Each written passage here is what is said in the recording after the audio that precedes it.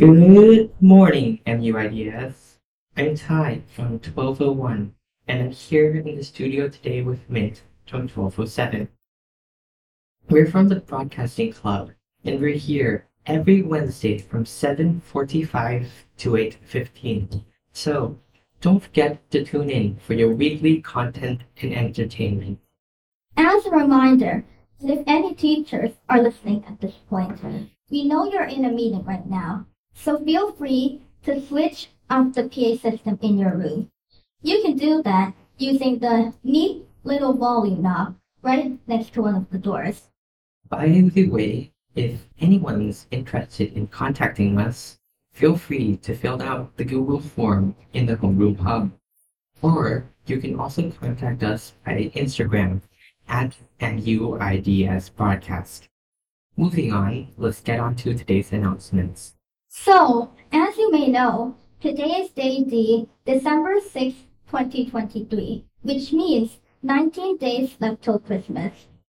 As you can see, our library is decorated with the Christmas tree and some tinsel garlands. And we might even get some secret gifts from Santa. Yeah. You know, Certainly looking forward to that. me too. So, as you can see, some other classrooms are decorated too. So, don't forget to check that out. And most importantly, our parents are hosting the MUIDS Christmas Carnival on December 12th, 2023 from 2:30 to 4:30 p.m. There's gonna be food, presents, a costume competition, student performances, and much more. So, don't miss out on that. Yeah, definitely don't miss out. And last but not least, or at least hopefully, is something called the TGAT. I'm sure plenty of other grade 12s are going to be taking it this Sunday, so good luck to you all. Moving on, let's get into our content for today.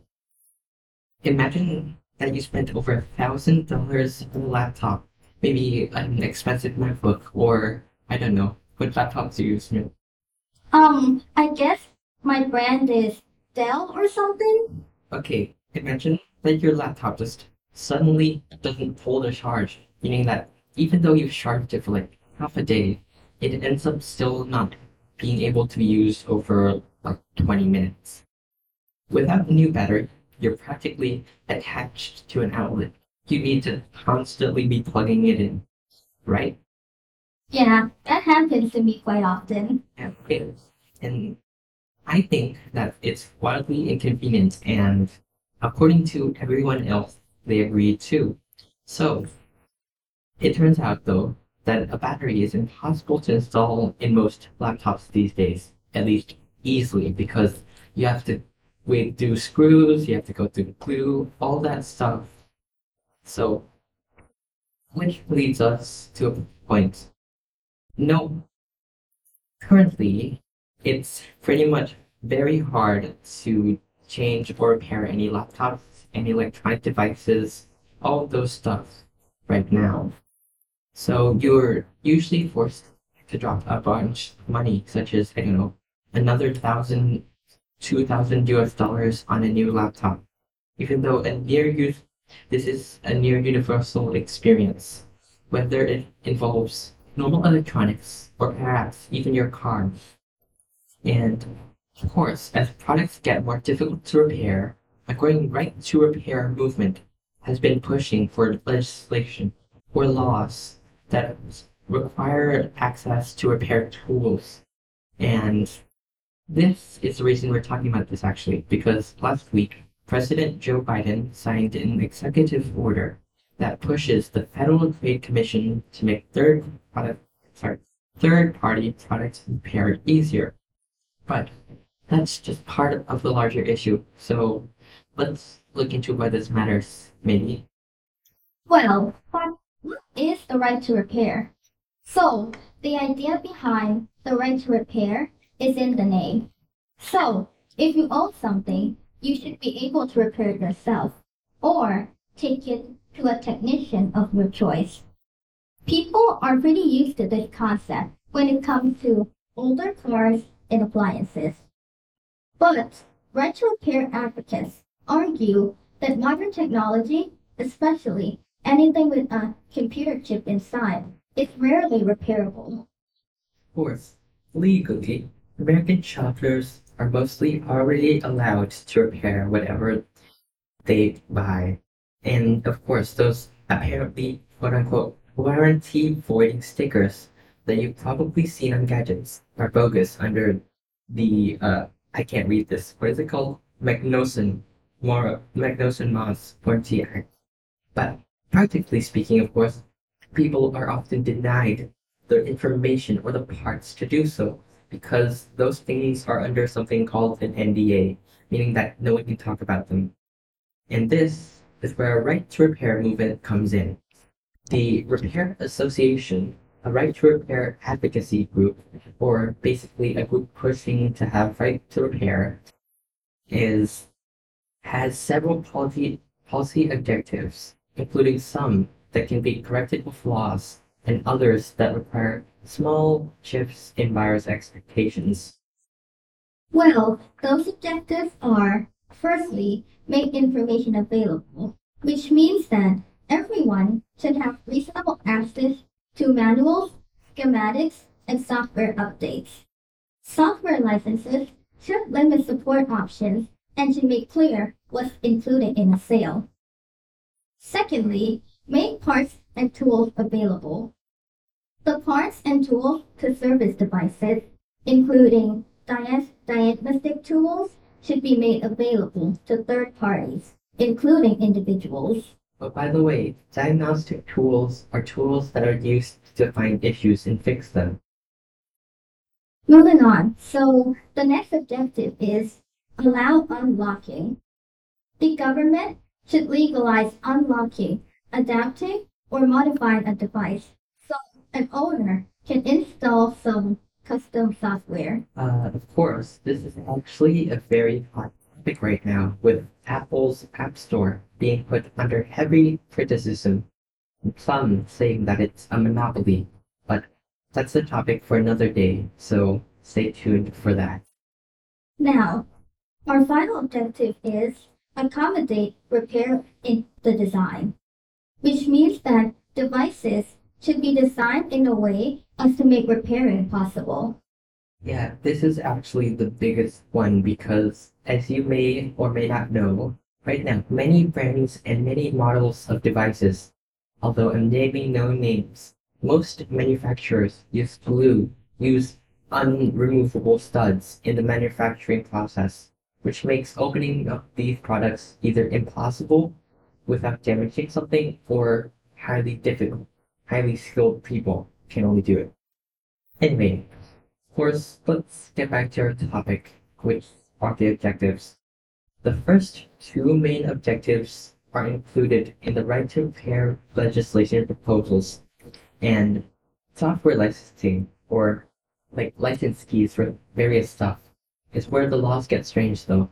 But for now, there's an exemption in the DMCA, also known as the Digital Millennium Copyright Act, that makes it legal to jailbreak devices such as phones, speakers, appliances, and nearly everything else. This exemption, theoretically, that's the key word here, theoretically, allows a device to run custom software which can extend its life or functionality if the manufacturer abandons that device. Personally, I've made good use of this in some of my devices as my phones, but just because some of these modifications are legal doesn't mean that they're all possible, and manufacturers or the people who make our devices routinely push out updates to block jailbreaking. And of course, the last core idea is designing with repairability in mind, and it's less about enacting laws and more about shifting expectations. According to Gay Gordon Ryan, executive director of the Repair Association, he notes that although currently proposed, right to repair focuses on the first to objectives. And quote, there's obviously a lot of the other work that needs to be done to make sure that we stop making things that can't be fixed. One potential way to tackle the design problem comes from Francis Repairability Index, which assigns repairability scores in hopes of shifting buyer behavior. In this global economy, any company that wants to sell its product in France needs to submit its product scores on that index. The closest equivalent in the US is the EPEAT registry, which doesn't put as robust of a focus on repairability in its sustainability scores. Repair advocates focus more on just consumer technology too, as they have also highlighted the need to repair John Deere tractors, medical equipment, and more. This topic is also very hot right now. And it was also very hot during the pandemic, actually, because medical equipment was in short supply, and so were tractors. This was actually one of the factors which pushed the right to repair movement to where it is today. Also, when we're talking about the right to repair movement, some people may ask the question, why should we care? Do people even need the right to repair? Well, more and more products are easily repairable, of course. So a product may be pretty much impossible to open up without destroying it. What pointing to wireless earbuds right now, which you have to use a saw to cut open. And anyway, even though novel solutions may come up, there are no third-party options for parts. And this means that owners may not be able to repair their products. And sometimes, such as in the case of Nintendo Joy-Con drift situation, a problem that requires people to send their stuff in for repair may not be feasible or practical because they need to use their items. Anyway, after going on all these tangents, I need to get back to the script, right, Min? Yeah. Okay, she's glaring at me right now. I can feel it. No, I'm not. I don't believe you. Anyway, even appliances, along an icon of repairability, are utilizing computer chips, becoming intensely more difficult to fix down the road. So, intentionally or not, manufacturers employ all sorts of tricks that make repairing difficult, such as using proprietary screws, declining to publish repair documentation, or gluing parts together. Sorry to interject. For those who are wondering, proprietary means items that aren't allowed to be sold elsewhere, like trade secrets. Wow. So, sites like iFixit, which also sell some of our favorite repair tools, have sprung up over the years to offer product teardowns and documentation for user repair. But a single company or handful of dedicated YouTube tutorial creators can only make so much documentation to cover the sea of products that exist today. But there is hope that with increased repairability, the world will see less e-waste. You can't make them last if you can't make them work, said Gordon. Anytime a manufacturer says they are being good to the environment, and then they refuse to let you fix your stuff, just cry foul, said Nathan Proctor, Senior Right to Repair Campaign Director at the U.S. Public Interest Research Group. And consumer advocacy group agrees that we shouldn't be recycling usable technology. We shouldn't recycle it, but we should reuse it. And that's better for the environment. An easy layup in this department for most companies would be offering the same way to replace the battery.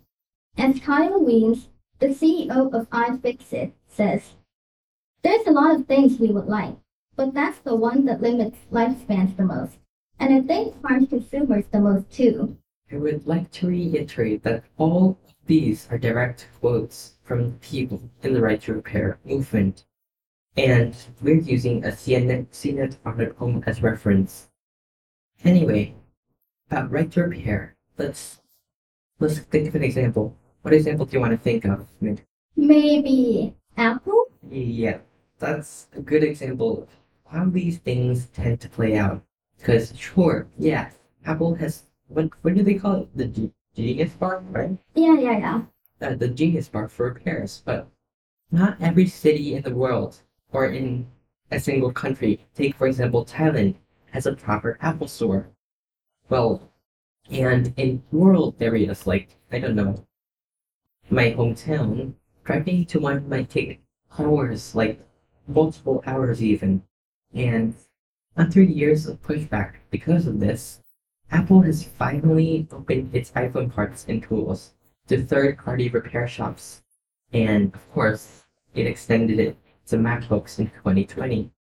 But even then, Apple continues to make computers that aren't easily upgradable, repairable by buyers after their purchase, and their repair program costs pretty much the same as getting a new device in most cases if it's a serious issue.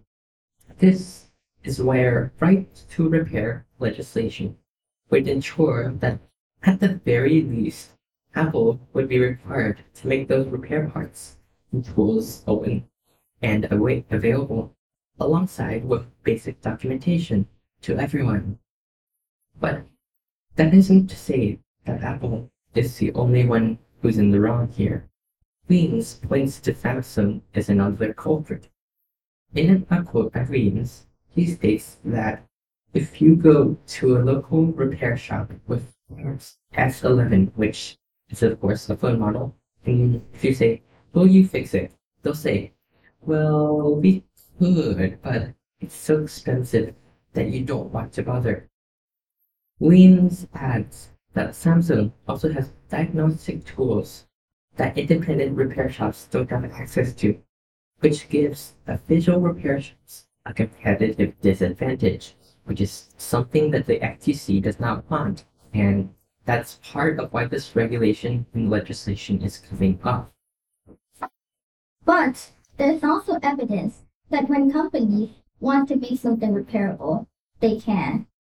Weems points out to the Surface Laptop 3, which Microsoft improved in terms of repairability between versions without changing the core design. They just rearranged things inside the product, and they found their way to making a serviceable product. Buyers have taken for granted that what they can buy can be repaired, but that's increasingly not the case. The right to repair legislation would establish rules that promote repairability practices throughout industries, including computer technology, agriculture equipment, and medical equipment, by requiring manufacturers to sell replacement parts and make documentation available. Such laws would also make it easier for people to extend the life of the products they buy. Yeah, that is a good point. But as with any argument, there are two sides, and it would not be good of us to not explore the other side. Okay, which is why you're posing a question. Why do people or some companies oppose right to repair? Well, of course, Facebook, Toyota, Verizon, which is a network provider in the United States, and many other companies lobbied against the right to repair movement in New York State in 2018, according to a news source called The Markup. And in 2017, an Apple lobbyist also warned that one Nebraska senator that if the state were to suddenly become a hotspot for bad actors if it passed the right to repair legislation, and one letter signed by many, I'm talking many, like Tens, 20s industry lobbyists opposing Hawaii's SB 425, which is a repair bill, of course, including industry groups such as the Association of Home Appliance Manufacturers and the Consumer Technology Association, outlines main points in opposition to right to repair legislation. And mostly, they point out security risks from giving criminals access to technical information, safety risks from unauthorized repair, and risks to intellectual property. But these arguments, well, they always have counter arguments. So do your research before coming to one side or the other for this argument here. That is a good point. Now, let's say that the industry trade group, TechNet, issued a statement in response to Biden's executive order, stating that allowing unvetted third parties with access to sensitive diagnostic information, software, tools, and parts would jeopardize the safety of computers, tablets, and devices and put them at risk for fraud and data theft. And as a side note, unvetted means that the manufacturer has not been through the company or the third party's abilities, done training, all that stuff. Okay, continue, Mint, please. But we haven't seen examples of security risks in practice, and some cybersecurity experts disagree with the claims manufacturers are making. Paul F. Roberts, the founder of SecureRepairs.org, an organization of information security professionals who support the right to repair, says, I think there are real issues with connected device security, but the right to repair is not really a part of that conversation. He also continues that there's a lot to be done to make connected device ecosystems more secure. But the price of having connected devices can't be a monopoly on aftermarket service, parts, and repair. As a side note, many of you may have actually played Monopoly and you know exactly what I'm talking about. But for those who haven't, Monopoly is a game where you pretty much get all the money. And in this case, it refers to the fact that one company or one business is the only business selling one thing. And of course, that's not good. Anyway, actually, you know that recently, like in May 2021, a report by the FTC, of course, you may also know them as the Federal Trade Commission, looked at many of the examples against the right to repair movement and found that, according to them, quote, most manufacturers' reasoning, including statements about security and safety, was flawed. Based on a review of the comments submitted and materials presented during the workshop by the FTC, there is scant, meaning little evidence to support manufacturers' reasoning for repair restrictions. And the FTC does, however, note that there is some room for copyright implications though, because Commissioner Wilson and Commissioner Phillips note that the report excludes from the scope of its coverage an analysis of manufacturers' intellectual property rights, which may provide legitimate justification for some repair restrictions. That's the key word here. But, we started with Biden's executive order, so let's end with that, I guess. What will Biden's executive order do? Well, the executive order covers all sorts of consumer protections related to airlines and broadband, but focuses on only one part of the right to repair objective, independent and DIY repairs. A fact sheet accompanying the order says it encourages the FTC to limit powerful equipment manufacturers from restricting people's abilities to use independent repair shops or do DIY repairs, such as when tractor companies block farmers from repairing their